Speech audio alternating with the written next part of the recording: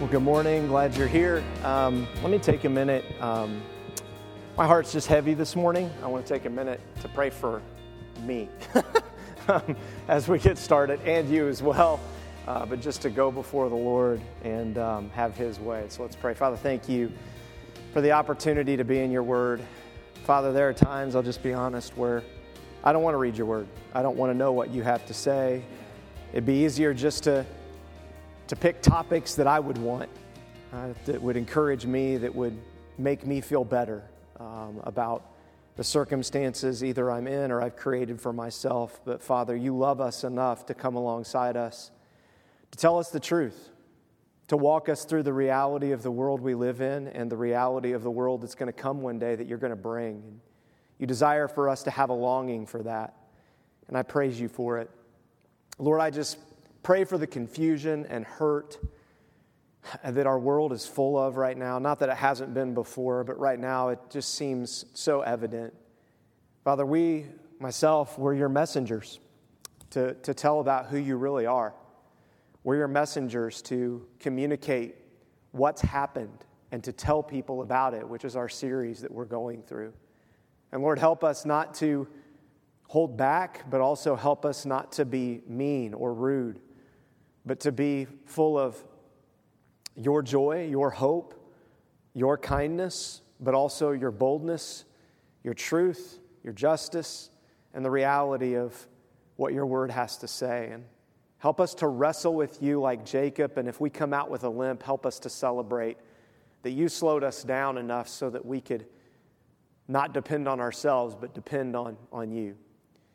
Lord, we thank you, we praise you this morning, even if we don't feel like it, because we don't have an option. Every knee will bow, every tongue will confess and praise you, whether they want to or not. And I pray this morning we would want to. We'd want to just bow before you, smile, thank you for what you've done, for thousands of years, and will continue to do, and we can trust you to do. It's in your name. Amen. We are in 1 Chronicles and 2 Samuel, continuing in on our series of What Happened, Tell Me. And this book is laying that out. This morning, we're going to be talking about counting. Counting. What do you like to count? Your money, your time, your shoes, right? Maybe you like to count how many Pokemon cards you have. Maybe you like to count how many tools you have. Maybe you would like to count how many hairs you don't have. I don't know what it is, but we are a culture infatuated with counting, right? And we're in a position now where we don't even know what to believe because the counts, we don't know if they're right or not, right? I mean, it's all over the map, the information that we get. And really what we're finding, which is what we're going to find in this passage that will be very helpful to us in the world we live in, and the information we're bombarded with constantly, is that it's very important to understand the why behind counting. Because if you don't understand the why, the numbers can always be manipulated. And they will always be manipulated to the benefit of the one that wanted things counted. That's science even today. Science decides we're going to study and count this, and there's somebody else doing an alternative study counting the opposite of that, and they're saying, no, we don't want to hear that. No, sorry. Is it wrong to count? Nope. God counts in the Bible. He counts things. He counts the stars of the heaven. God knows where everything is. Everything's counted. He says every hair on our head is numbered. It's not wrong, but the question that we have to wrestle with, you, myself, and what we're going to see in this passage is we have to wrestle with our hearts and the heart behind the why we count. And if you don't wrestle with that, you're going to end up in a mess, like we're going to see God's people end up. You know, everybody wants to rewrite history, recount history, give a new accounting of history to the way they want it to fit. Sometimes that's the right thing to do because the people who wrote the history accounted for the way they wanted it to fit. What I love about God is that God just lays it all out And sometimes it's completely not for our benefit. You read it and you're like, I don't know if I still want to believe in this God. I don't know if I like this story, and I like the God that this Bible is telling me about. And if this story doesn't do that to you or bother you, I don't know what story will. Because this one will mess with you. And it's very relevant to us today. Remember where we're at. David's life, he was anointed to be king by Samuel. He was just being a shepherd, being a faithful son to his father, serving sheep, defending sheep from lions and bears and tigers, oh my. At age 12, he becomes a musician for Saul, because when you're tending sheep, you have a lot of time on your hands to learn an instrument. And so David learned an instrument while he's out in the middle of nowhere, singing praises to God, often by himself or maybe with just a small group of people as he cared for sheep. At the age of around 15, most likely, he kills Goliath. He shows up at a battle to deliver. I've said this before, he's the Jimmy John's guy. He delivers meals for his brothers, sees this giant, just, back-talking God and says, how can you guys put up with this? How can you allow this? And David steps in, takes his sling, kills Goliath. At 20, he becomes a commander in Saul's army, who was the current king. At 25, he's threatened by Saul because he begins to gain more power, because David is now the truly anointed king and Saul is the illegitimate king because of his disobedience. He fights for the Philistines, which he shouldn't necessarily have done, and King Saul is killed and his sons are killed by the Philistines, and so David flips around. At age 30, he's anointed king of Judah. At 37, he's anointed king of Israel. He wants to build a temple. He takes it easy. He sins with Bathsheba. He has a huge family mess, and now we're back to David being between 60 and 70 years old. He's depressed and quit. His son rebels against him, and his son is killed. David's not a good father. David gets restored. There's division continually in his kingdom from this point forward. And now what we're going to look at today is David decides to take an illegal census, an illegal count of the people of God. Listen, we can end up like this. Here's the beauty. How many of you believe that David is in heaven right now with God? I hope all of you would raise your hands. God made a covenant with David. David did some of the most wicked, horrible things you can imagine, and yet he's going to be in heaven. Can I just tell you, that bothers most people. Most people do not want a God that would forgive and have grace like that, because they think they're so righteous. They count their sins, they count their righteousness, and they say, well, how I measure up, I'm way better than David, so I should be going to heaven. You see, the why behind that counting is the evil heart of pride. That we don't stand before God and give account. We stand before God and say, I have no account if you don't fill it. I'm empty. I'm bankrupt without you. And David continually did that in his life. He continually came back to how bankrupt he was without God in his life. And he continually came back to obedience because he realized that by following the counting of the world and the counting of the enemy, Satan himself, it always ended in disaster. And that's something important for us to remember. So let's pick up the story. 1 Chronicles 21. Satan stood up against Israel and incited David to count the people of Israel. 2 Samuel 24 also has this passage, and this is how it starts. It says, the Lord's anger burned against Israel again, and he stirred up David against them to say, go count the people of Israel and Judah. So which is it? Did Satan stand up against Israel, or did the Lord's anger burn? It's both. It's both. And I love how God tells the whole story. God puts both of these stories in there so that we see how the world actually works. We can see how temptation and how problems and how our why deep down inside of why we want things to work out a certain way and why we will account and leverage our lives and our accounts in our time and talent and treasures to get what we want, and how we do that. And God is looking and he's saying, look, my anger is burned against Israel. And remember what we talk about all the time in our church. For things to get bad for us, God does not have to send Satan after us. Satan is already after you. We have an enemy that wants to kill us every day, and the only reason you're not is because God's hand keeps it from happening. All God has to do for Satan to be able to go against the Israelites is this. I can't do this anymore. That's all he has to do. And often God will do that to us to show us that the way we're counting is wrong. He will take his hands off. He will just take away the protection, take away the emergency fund, take away whatever it is, and he'll just step back and see what our response is. And that's exactly what happens here. Israel is in rebellion. There's division in the kingdom. It's all a mess. They said they wanted a king. They said they'd listen to a king. They won't listen to a king. We've read through this story. And now you have this thing where God is saying, you know what? I'm upset. Satan is called the liar and the accuser. Every day, Satan is trying to accuse you, accuse me, accuse people. He's constantly going before God and making accusations. And he stirs up David and he says, go count the people of Israel and Judah. This doesn't seem like a very big deal to me. Does it to you? Like, go count people. Okay, like, ooh, Satan stirred David up to go count. 1, 2, 3. Like he counted sheep. 1 sheep, 2 sheep, 3 sheep, fall asleep. No, I'm just saying, like, if you read this on the surface, you think to yourself, well, he's just counting. We count people all the time. We count things. Why is this such a big deal? Why is Satan involved in getting David to count? Right?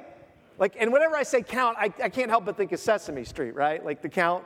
1, 2. Like the whole time I was preparing this message, I couldn't get the count out of my head. It was driving me nuts. Now you're going to have that. Sorry. Now you're going to be stuck with it. Well, welcome to my world. So here you have this issue of why is this a big deal? And we're going to see this. We're going to see why this is a big deal. Because see, God often, in his sovereignty, will permit Satan to act, take his hands off. The result being a refining, a disciplining, and a purification of disobedient believers, or the glorification of obedient believers. Let me say that again. He will take his hands off so that it will be the purification of disobedient believers, or the disobedient, or it will be the glorification of obedient believers. Those are the two options. Let me tell you why I know this is the case. Because God, this isn't a new story. This isn't something new that we've heard. If you go back to a book that everybody loves to read that's so encouraging, the book of Job, right? Probably one of the earliest books ever written, scholars believe, maybe before the Torah possibly. But the book of Job lays this out very clearly how this works. It says this: there was a man in the country of Uz named Job. He was a man of perfect integrity. God doesn't say that very often in Scripture, by the way. Matter of fact, like never. He says this of Job, who feared God and turned away from evil. Job isn't being evil like the Israelites were. Not at all. He fears God. And when you read the story of Job, he's a very righteous man. It says, one day the sons of God came to present themselves before the Lord, and Satan also came with them. The Lord asked Satan, where have you come from? He said, from roaming the earth. That's what Satan does. Satan is constantly roaming around, seeing where he can get people to count his cost for what he wants them to do and forget God's cost for what God asks them to do. That's Satan's full-time job. That's all he can do. Because he can't control the ultimate outcome. All he can do is mess within God's sovereignty with stuff around us. And he says, Satan answered him, and walking around on it, then the Lord said to Satan, have you considered my servant Job? No one else on earth is like him, a man of perfect integrity who fears me or fears God and turns away from evil. So in the first circumstance, we see God disciplining the disobedient. He's allowing Satan to come in and do his work.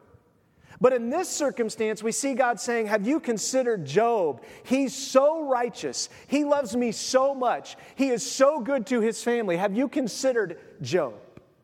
You see, Satan, you want to go pick on the weak. You want to go pick on the easy pickings.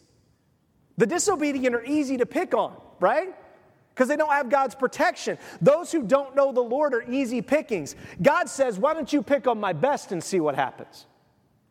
And see what I do, Job. is the best. Why don't you try him out? So he does. And if you know the story of Job, it's awful. He loses his entire family, all of his wealth. He has 3 friends that are the worst friends in the world, right? However, if you read the friends' advice, most of you have probably given advice to people that those 3 friends gave to Job. And it's bad advice. And in the end, God says their advice was bad.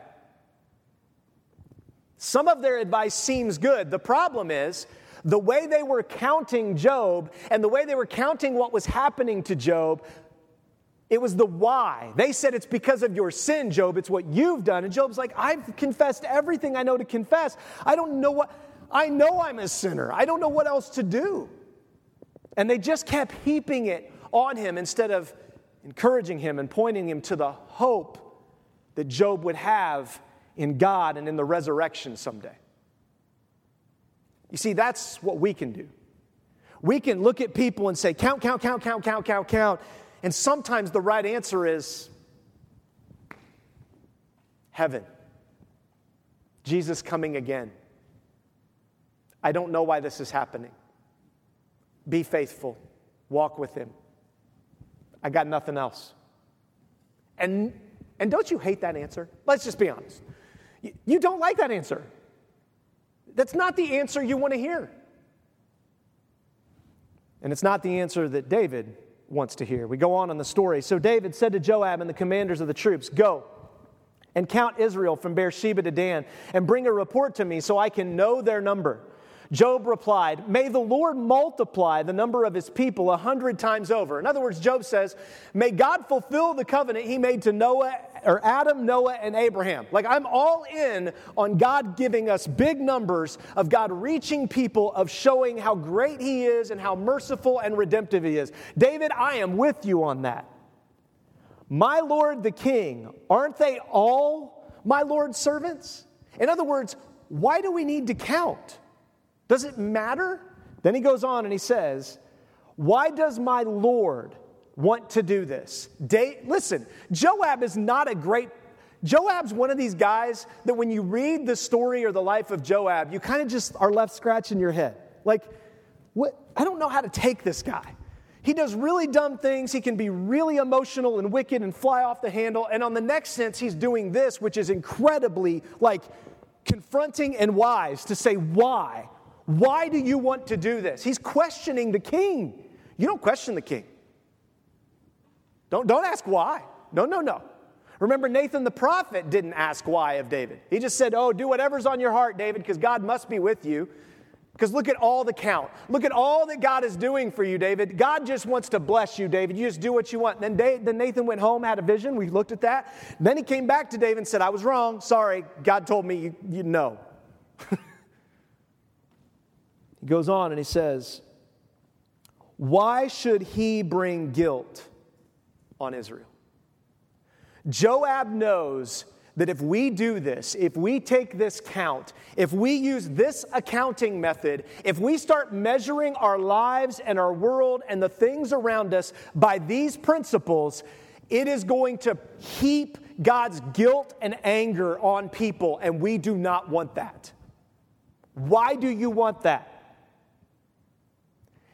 And what's amazing to me is that story after story in the Bible is God doing amazing things when the accounting doesn't work.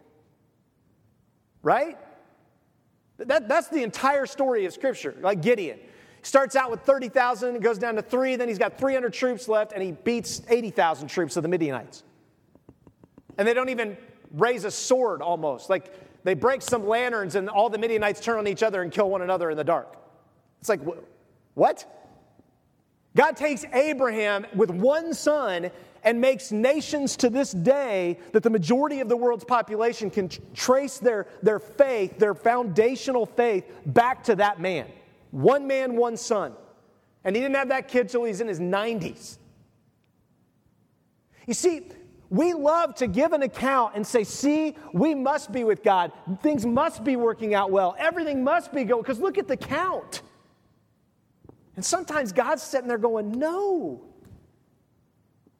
No, it's not about that. It's about me. It's about why you're doing it. Why are you taking account? Are you taking account for the right reason? And we'll see that in just a second. Because in Exodus 30, here's what God said to Moses when they took account.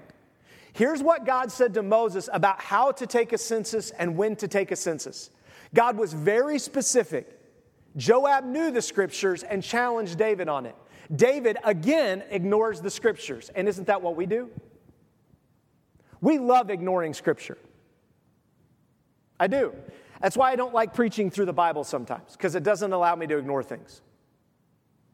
There are times when I just want to scratch doing this and just go to a topical sermon where I could just say happy things and we could get more people in the door. I'll just be honest with you. There are moments when I struggle deeply with that. And then there are moments like last weekend where I go to a wedding. And I'm at a wedding, and the groom, as I'm walking by him, the groom grabs me and pulls me over and pulls me in tight with his arm. And he's, by the way, he's a bodybuilder, so I couldn't get away. And he pulls me in, and he looks at me in the face, and he says, "This day wouldn't have happened had it not been for you.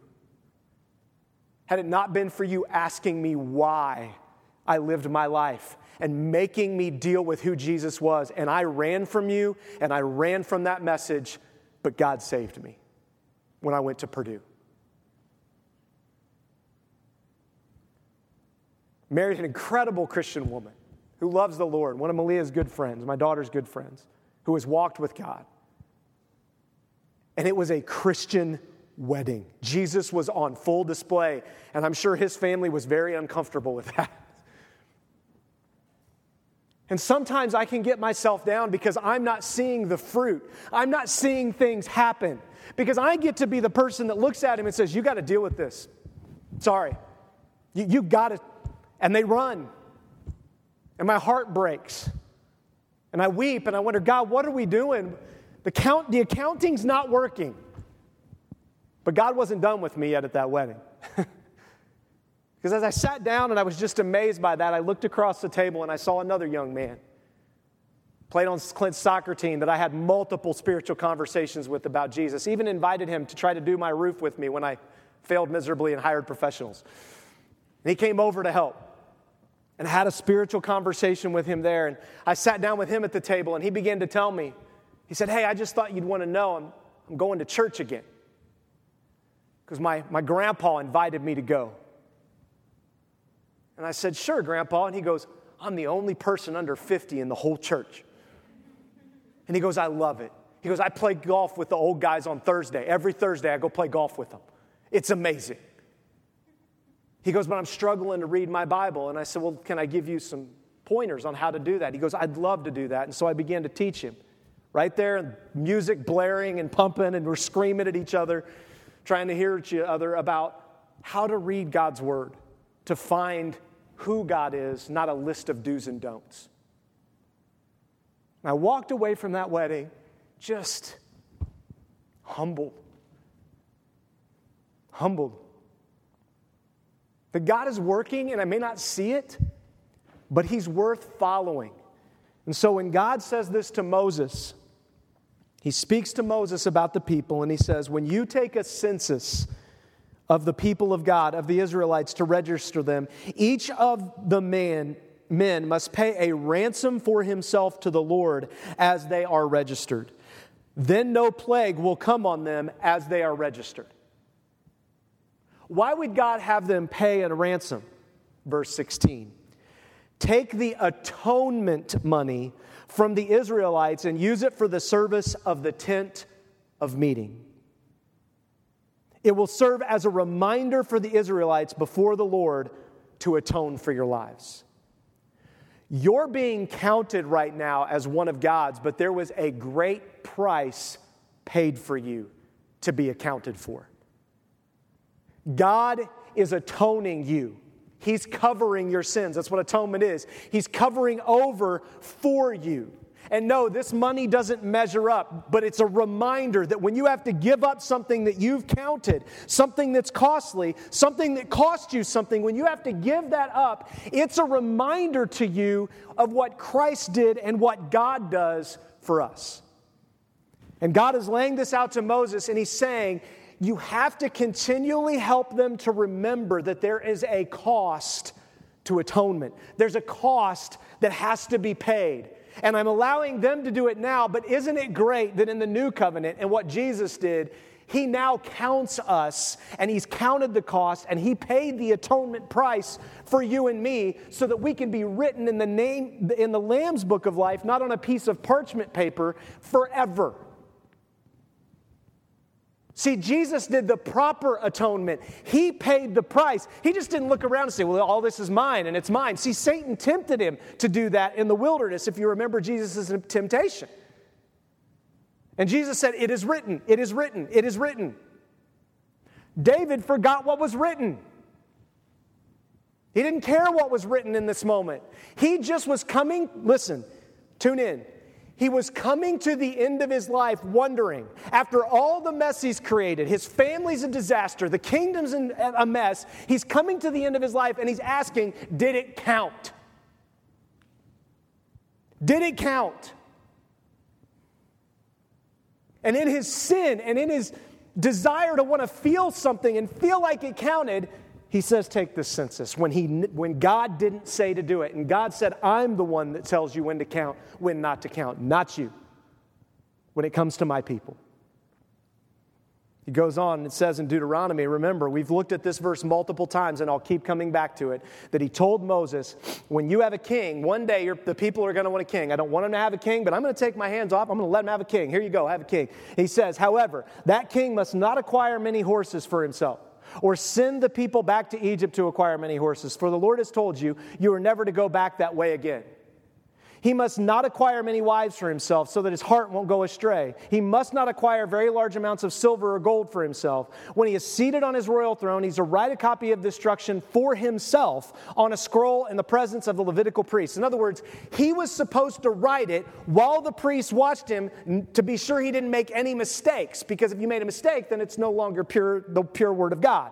But the king had to actually write it himself. And then it says it is to remain with him, and he is to read from it all the days of his life, so that he may learn to fear the Lord his God, to observe all the words of his instructions, and to do these statutes. In other words, he is to keep it beside him so that no matter what happens, he can remember and find his hope and his joy in what God has called him to be and what God has called him to do, regardless of the circumstances or the outcomes. Because if he doesn't, he's going to go running for horses and chariots. He's going to go running to make peace treaties with people where there shouldn't be peace. He's going to be running to store up stuff for himself so he feels better about himself and he feels better about coming to the end of his life instead of trusting God fully. And it's going to all become about himself, not about God. And that's exactly where David was. 1 Chronicles 21 says, yet the king's order prevailed over Joab. When they had gone through all the whole land, they returned to Jerusalem at the end of 9 months and 20 days. It took them 9 months, almost 10 months to take this census. Close to a year. This wasn't a small counting. This was, everybody would know David's counting. And anybody who knew the Bible, tune in, anybody who knew the Bible would be scratching their head going, Exodus 30? What are we doing? Well, maybe God told David to take a census. I don't know. I guess here's my family. Here's how many men. Here's what we got. Joab could have stood up to the king. Joab could have said, I'm not taking the count. Do what you want with me. See, that's what Daniel did when he was faced in Babylon with decisions like that. Daniel was good about looking at the king and saying, Nebuchadnezzar, you're the king, but we're not going to eat your choice food. Nebuchadnezzar, you're the king, but I can't stop praying. Sorry, it isn't going to happen. And I'll suffer the consequences of that decision. But isn't it interesting that what you see in David's life is that the people he surrounded himself with, very few of them, if any of them, were willing to give their life. They wouldn't stand up. You want to know why? because Joab's already been cursed by David. He's already done a bunch of stupid stuff. If he were to stand up to David now, what would happen to Joab?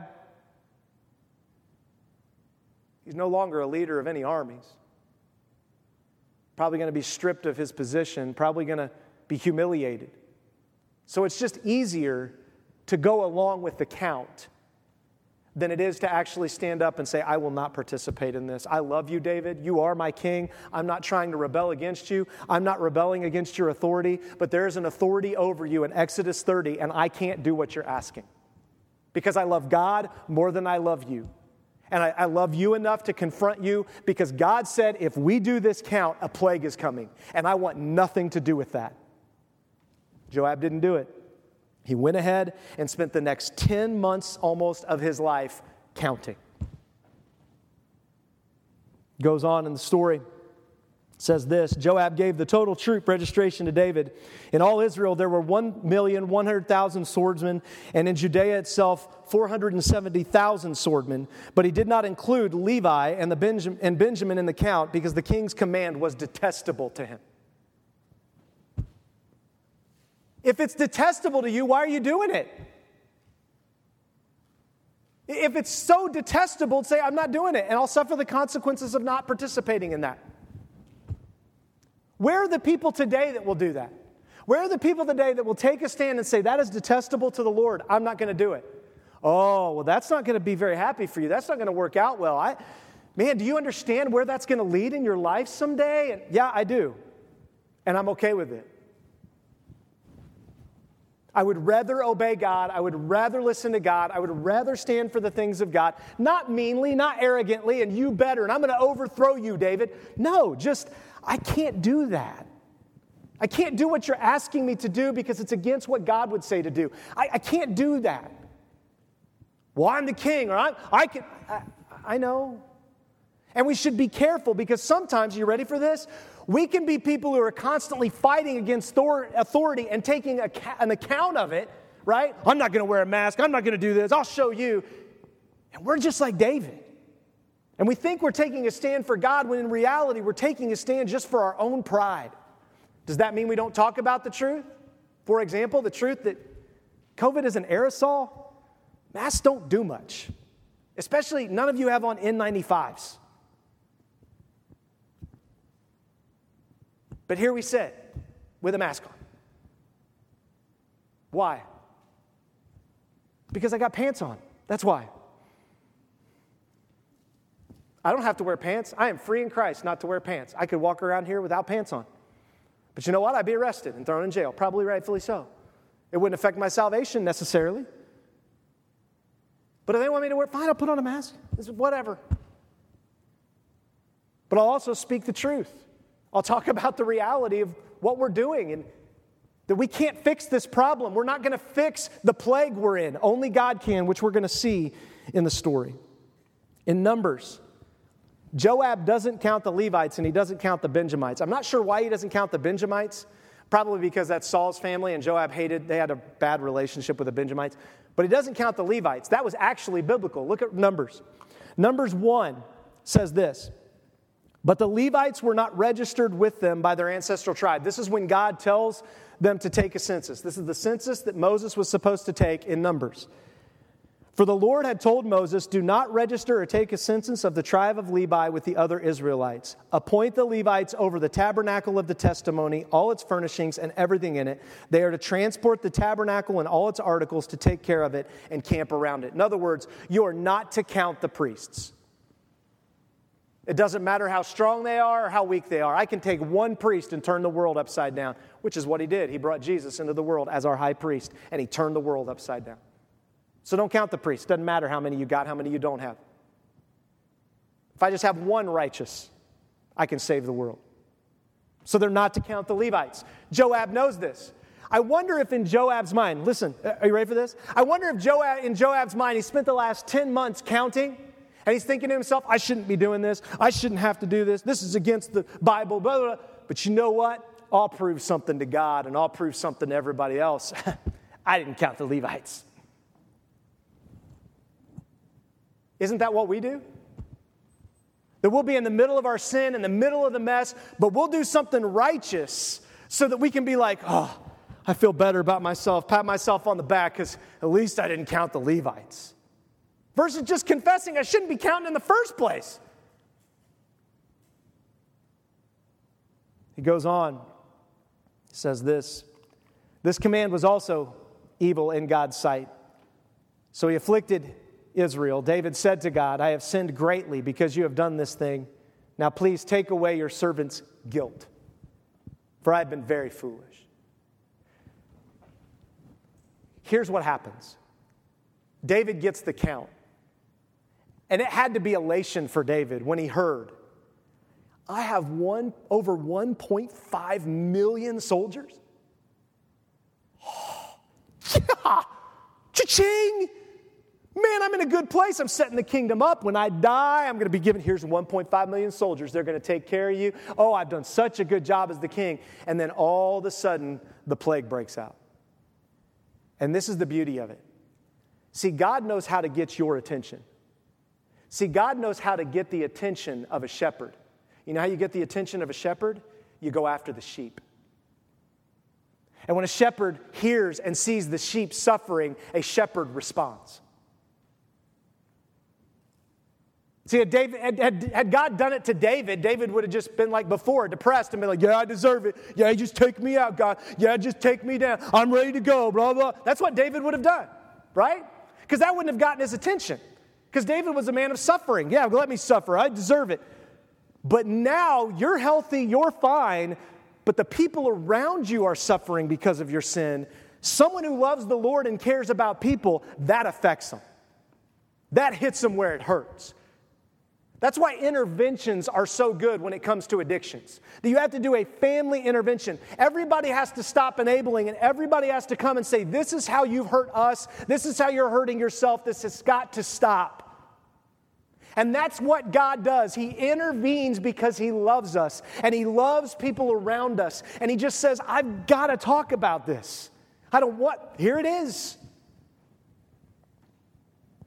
However, let's be honest.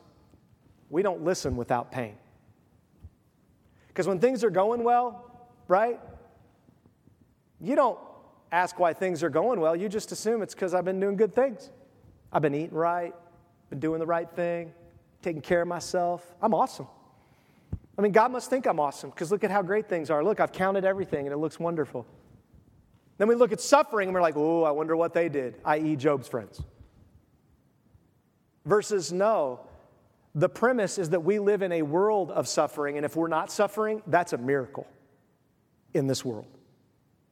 Do you realize it's a miracle that we haven't experienced a plague in 100 years till now?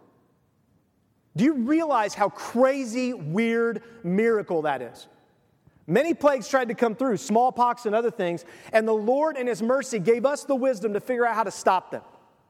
And now we're finally facing something that we can't stop, and we're in panic mode, and the church is shutting down.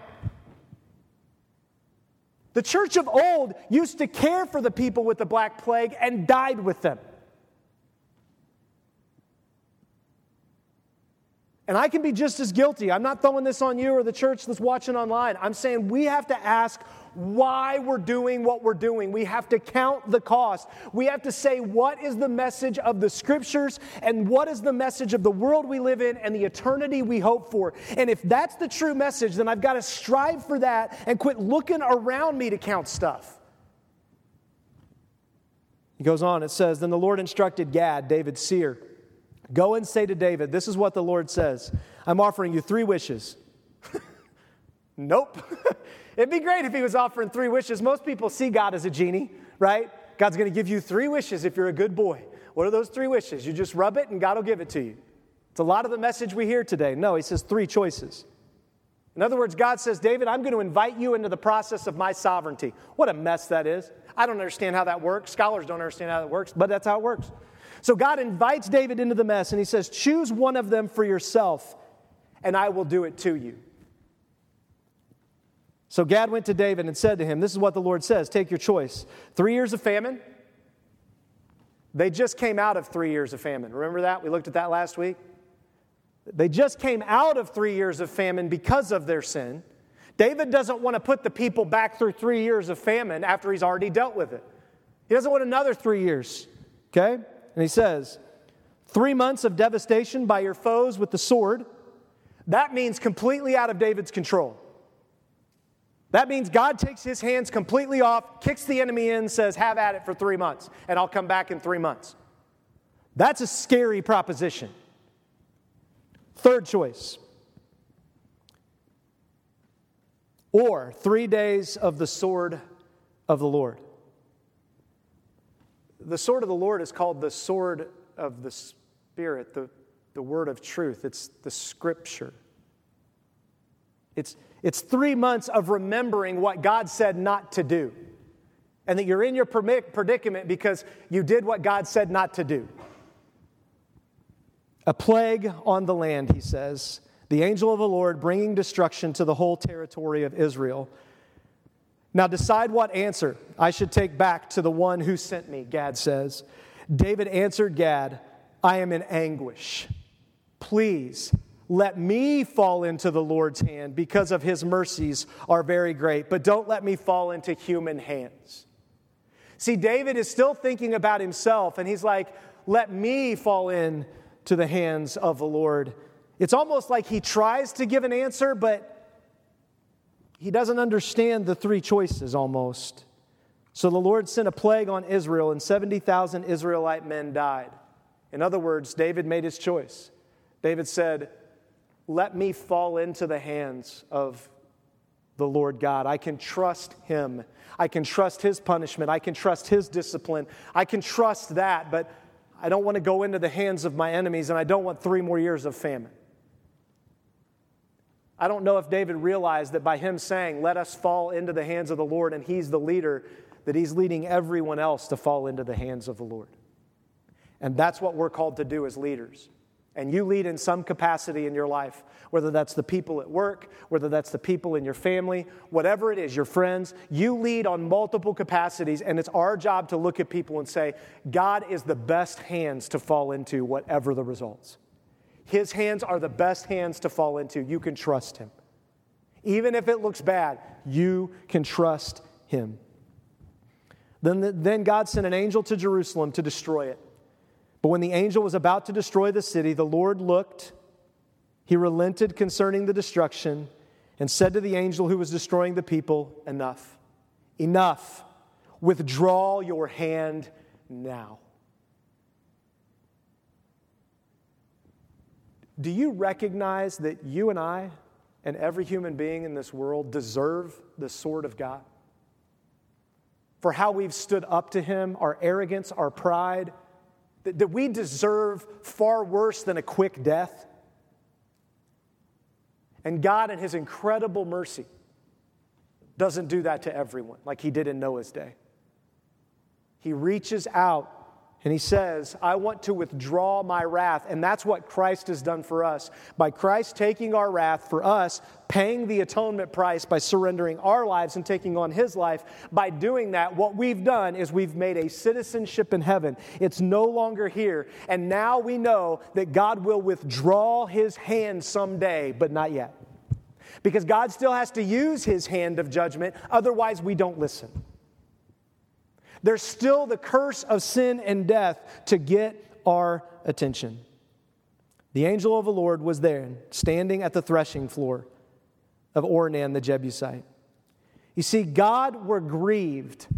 He's grieved by watching the things happening to his people. He calls off the punishment. 2 Samuel 24:16 says God was grieved. See, God has to do what's right. It doesn't mean it doesn't hurt him to do what's right. He's emotional. That's where we get our emotions. When God does what's right, he's not in heaven going, got him, got him, got him. He's in heaven going, I have to. I'm righteous, I'm just, I'm loving, I'm merciful, I'm all these things, and I have to follow through on what's true because that's who I am. Even in his rebuke, God still shows love and mercy. 70,000 meant that 4% of the census of men died. 4%. Probably 1% of the entire population died. when you take that maybe each family had about 4 kids and they were single men. And if you take that model, it's about a 1%, 1.2% kill rate. Do those numbers sound very familiar to you? We know COVID affects men more than it affects women. They have a higher death rate. That's just facts. And we know by the time this all shakes down, we'll probably have somewhere between 1 and 2% worldwide death. Is it enough to get our attention? Is it enough to wake us from our slumber, to surrender to God and be obedient to the things that don't make sense, like a king who doesn't store up wealth and have chariots and horses because he trusts God? I mean, that makes no sense to be a king and not have chariots and horses. You got wicked enemies all around you and you're not supposed to store up this stuff? Nope. That makes no sense. It does if you believe God. It does if you understand who He is. When David looked up and saw the angel of the Lord standing between the earth and heaven, now God gives David the ability to see. With his drawn sword in his hand stretched out over Jerusalem, David and the elders, clothed in sackcloth, fell down with their faces to the ground. And David said to God, "Wasn't I the one who gave the order to count the people? I'm the one who has sinned and acted very wickedly. But these sheep, what have they done? My Lord, please let your hand be against me and against my father's family, but don't let the plague be against your people." We shouldn't be looking around and saying, "Yeah, we all deserve it. You deserve that. We deserve it. You deserve it. You deserve it." We should be looking around being broken for the reality that we're seeing happen in our midst. Recognizing that it's not their sin, it's our sin. It's my sin that's causing the mess and will continue to cause the mess until Jesus comes back and takes me out of this body of death and gives me a perfect body that doesn't do stupid things like David did.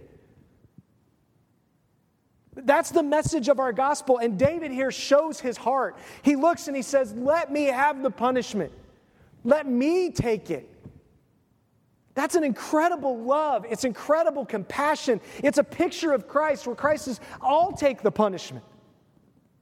But see, David couldn't take the full punishment. Only Jesus, the true king, could do that. And so David does what only he could do. He puts on sackcloth and ashes, which we see him do over and over again in the Scripture. Let me ask you, where are the Christians, where are the churches that are on their faces praying right now? Where are we? There's a plague in our land. Where are we? On our knees? Or are we just trying to protect ourselves constantly? Washing our hands, and I'm not saying we shouldn't do those things. Since this pandemic broke out, one of the greatest things that I've been able to do, and I'm not saying this braggingly because I need to pray a lot more than I do, one of the most wonderful things is that every Tuesday and Thursday morning at 7:10, since this pandemic has broke out, Greg Botello and I, with a few other people that join in, have been praying through the Psalms all the way backwards, just praying psalm after psalm after psalm. No bells and whistles. No, just God, this is you. This is what you say. And we do that for an hour almost every Tuesday and Thursday. It is rare that we miss. Because of circumstances in his life, circumstances that I see in my own life, just call for this. Because there's not another option. We got to quit counting, and we just have to count on God. And say, "God, you've got to break through, and I'm not going to live in fear because I know there's a home for me. I'm going to live with wisdom, but I am not going to live trapped. I'm going to live free in you." And David says, "May it be on me." And would there be more of us with that kind of heart? Those of you who have had to serve in this pandemic and serve other people, whether that be in a restaurant or whatever your job is, and you have to meet face to face, good job. Way to serve. Doesn't mean I'm putting down those that didn't. Some of you aren't allowed to meet, and you have to obey. But can I just tell you, the suicide rate's off the charts right now. Addiction is off the charts right now. People are hurting. Kids are miserable. This isn't working. Does that mean we just throw off the government? Nope, it doesn't. But it means you and I are the messengers of hope like David was, to look at his elders, to look at his people and say, we're going to pray. We're going to get on our faces. We're going to cry out to God. We're going to go back and look in God's word at what God says. We're going to lay it out like God says to do it. So the angel of the Lord ordered Gad to tell David to go and set up an altar to the Lord on the threshing floor of Ornan the Jebusite. David went up at Gad's command, spoken in the name of the Lord. Ornan was threshing wheat when he turned and saw the angel. His 4 sons who were with him hid themselves. They're in panic mode. David came to Ornan, and when Ornan looked and saw David, he left the threshing floor, bowed down to David with his face to the ground. The threshing floor in the Old and New Testament is always a picture of judgment. Jesus said he's going to come back someday, and he's going to thresh the wheat, and he's going to sift out what is true and what is wrong. Okay? So God takes him to the judgment floor. Then David said to Ornan, give me this threshing floor plot so I may build an altar to the Lord on it. Give it to me for the full price so the plague on the people may be stopped. Remember, David was taking a census at 0 cost, at 0 price when they were supposed to be paying a price to take a census. And David knows, I can't just receive this from you, I have to pay the price. So the plague on the people may be stopped. Ornan said to David, take it. My lord, the king, may do whatever he wants. See, I give the oxen for the burnt offering, the threshing sledges for the wood, and the wheat for the grain offering. I give it all. King David answered Ornan, no, I insist on paying the full price. See, Jesus paid the full price for our sin. He didn't pay for just your sins in the past. He didn't pay for part of your sins. When Jesus died, he said, I'm willing to pay the full price to anyone who will come to me, like David is getting ready to come to God, and offer themselves, their body, Romans says, as a living sacrifice on the altar. I trade me for you. I surrender. It doesn't mean you're perfect, but you keep coming back to God. You keep offering yourself to him for his atonement. This is our message in Scripture. King David answered, I insist on paying, for I will not take for the Lord what belongs to you or offer burnt offerings that cost me nothing. So David gave Ornan 15 pounds of gold for the plot. He built an altar on the Lord there and offered burnt offerings and fellowship offerings. The burnt offering was the sin offering. The fellowship offering was to bring people in right relationship again with each other. So it was offering to God, love God, offering for the people, love people. It was both. Then he says, he called on the Lord and he answered him with fire from heaven on the altar of the burnt offering. Whoa! Fire comes down. Whoosh. And David's like, God heard. He met me in this.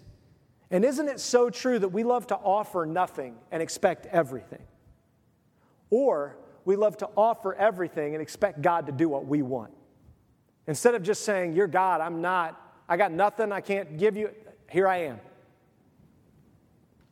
Then the Lord spoke to the angel and he put his sword back in the sheath. At that time David offered sacrifices there when he saw that the Lord answered him at the threshing floor of Ornan the Jebusite. The tabernacle of the Lord, which Moses made in the desert, and the altar of burnt offering were at the high place in Gibeon.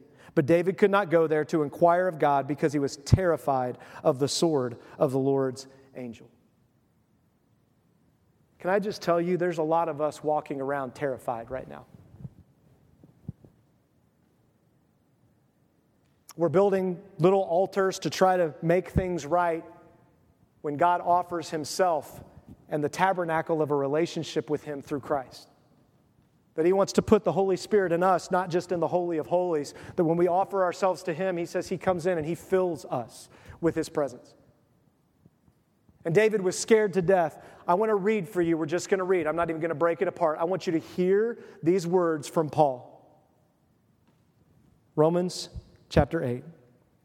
Therefore, Paul spent 7 chapters explaining the gospel, explaining the message. And here's what he says. Therefore, no condemnation now exists for those who are in Christ Jesus. That is, for those who believe in the Messiah, who is Yahweh who saves.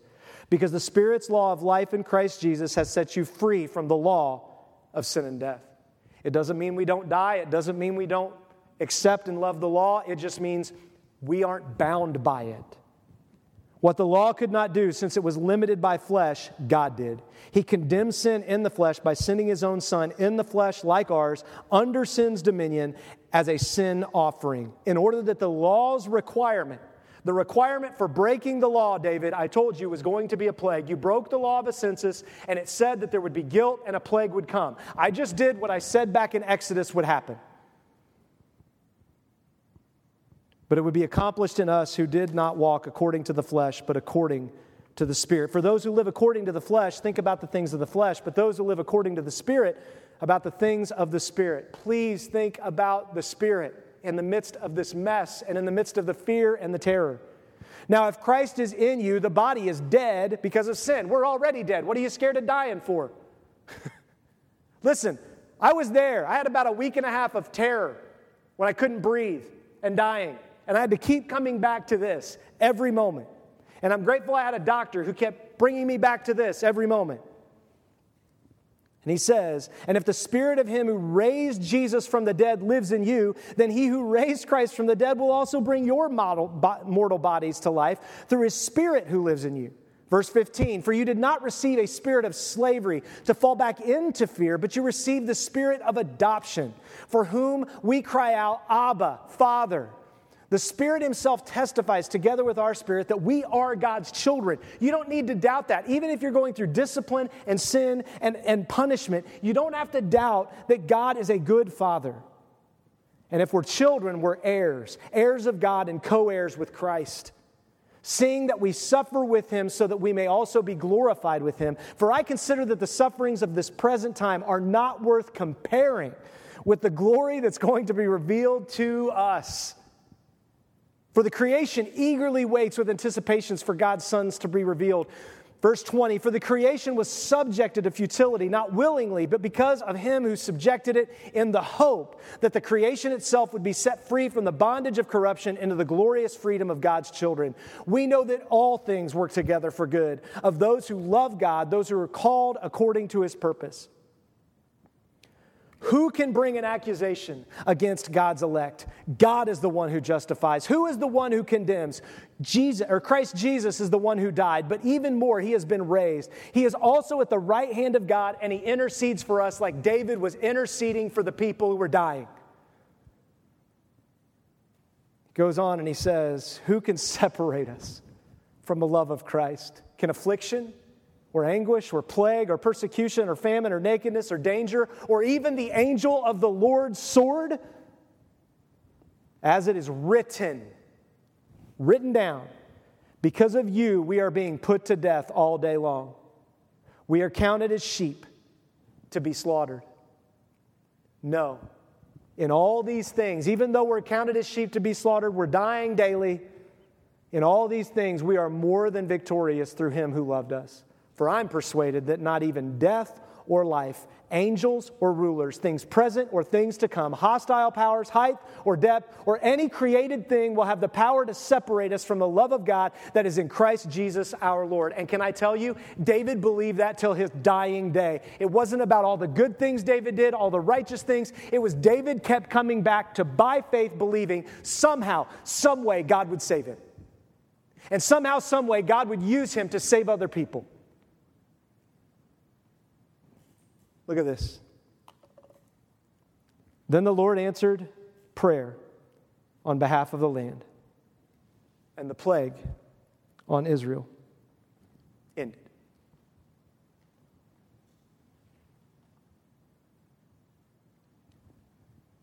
God wants us to talk with Him.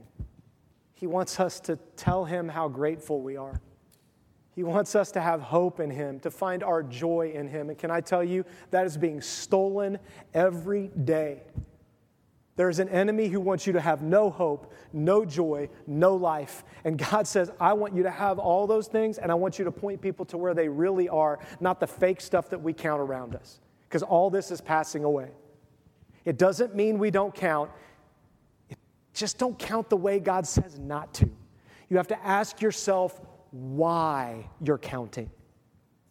This week, we met to talk about the money that was given from the chalice. We'll be presenting that to you all, not right now, but soon. And as we asked ourselves that question of why do we do this? Why? That was the thing that drove our decisions that we'll present before you. It was asking and preparing and saying, God, this isn't our money, it's yours. This is yours to do what you want, but we want to be wise. You've given us an account. What do you want us to do with it? That's the proper way to take an accounting. Not to order people around, but to involve the body and talk about why we make the decisions we make and invite people to challenge those, to talk about those, and to celebrate those when we do it for the right why. That's why we love celebrating people getting out of debt in our church. Because there's something freeing about saying, I'm free. It's a beautiful picture. But it's also why we don't tell people you're an awful human being if you're in debt. Because we're all in debt to God. We owe Him a debt we can never pay. Yet He pays for us. Let me ask you this morning, what are you counting and why? What are you counting on and why?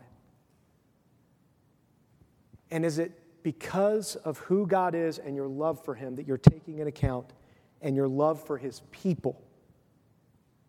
If it is, smile. Because, man, you are in a good place. And if it's not, pray. God will answer you. And get up from that moment in full hope of Romans 8 to know there is no condemnation for those who come to God and repent. And He listens and He prayers and He answers prayer and He says that He will stop the plague and the things that plague us in our life, and only He can. We might be able to alleviate some temporary stuff, but there's just something else coming. Can I just tell you, if you don't know Him like David knew God, I pray that you would. I pray that you would surrender. If you do know Him, then I would ask yourself this question that I said before: what are you counting and why? And I hope that you're counting God Himself, His character, His attributes. I hope that when you read the Word, you're not like David and you just ignore things, but you look at the Word and you wrestle with it, and you look at Him and say thank you, and you smile for His statutes, His ordinances, and His laws, because they're beautiful and wonderful and glorious. Let's pray. Father, thank you for your Word this morning. Lord, I just confess my desire to want to count the wrong things. To want to measure up to you, or to measure up to the things of this world, or to measure up to some standard of righteousness that I set for myself or that I think others should be. And Lord, I just ask your forgiveness. Lord, show me those areas. Bring people, unlike Joab, bring people into my life that would confront those issues. I thank you for giving me people in my life who confront me on those things. Our church staff, my wife, family members, friends who are willing to look at me and challenge me. Lord, thank you for softening my heart when so often it's hard. And Lord, I say the same prayer for those who are listening. And Lord, if there's anyone out there who doesn't know you, I pray today would be the day they finally break down their hard heart and they allow you to bring your love and change them from the inside out through the power of your Holy Spirit. That they, like David, would make an altar in this moment, in their room where they're at, listening to this podcast, in this room, that they would just make an altar and go before you and know that you love them, that you died for them, that they can place their hope in you, and that you want to use them in the lives of people, even when it seems that people aren't listening and people are dying and there's a mess. Thank you for your hope. Thank you for your love. Thank you for your joy and these reminders that keep pointing us to the ultimate issue, which is you returning. But in the meantime, I pray that we would love others and tell them about you. That we would show them these truths that we have, and we would help them to count the cost of their life so that they don't have to stand before you and give an account one day, but instead they can stand before you and say, it's all on your account because you did it all, Lord. We pray in your name. Amen.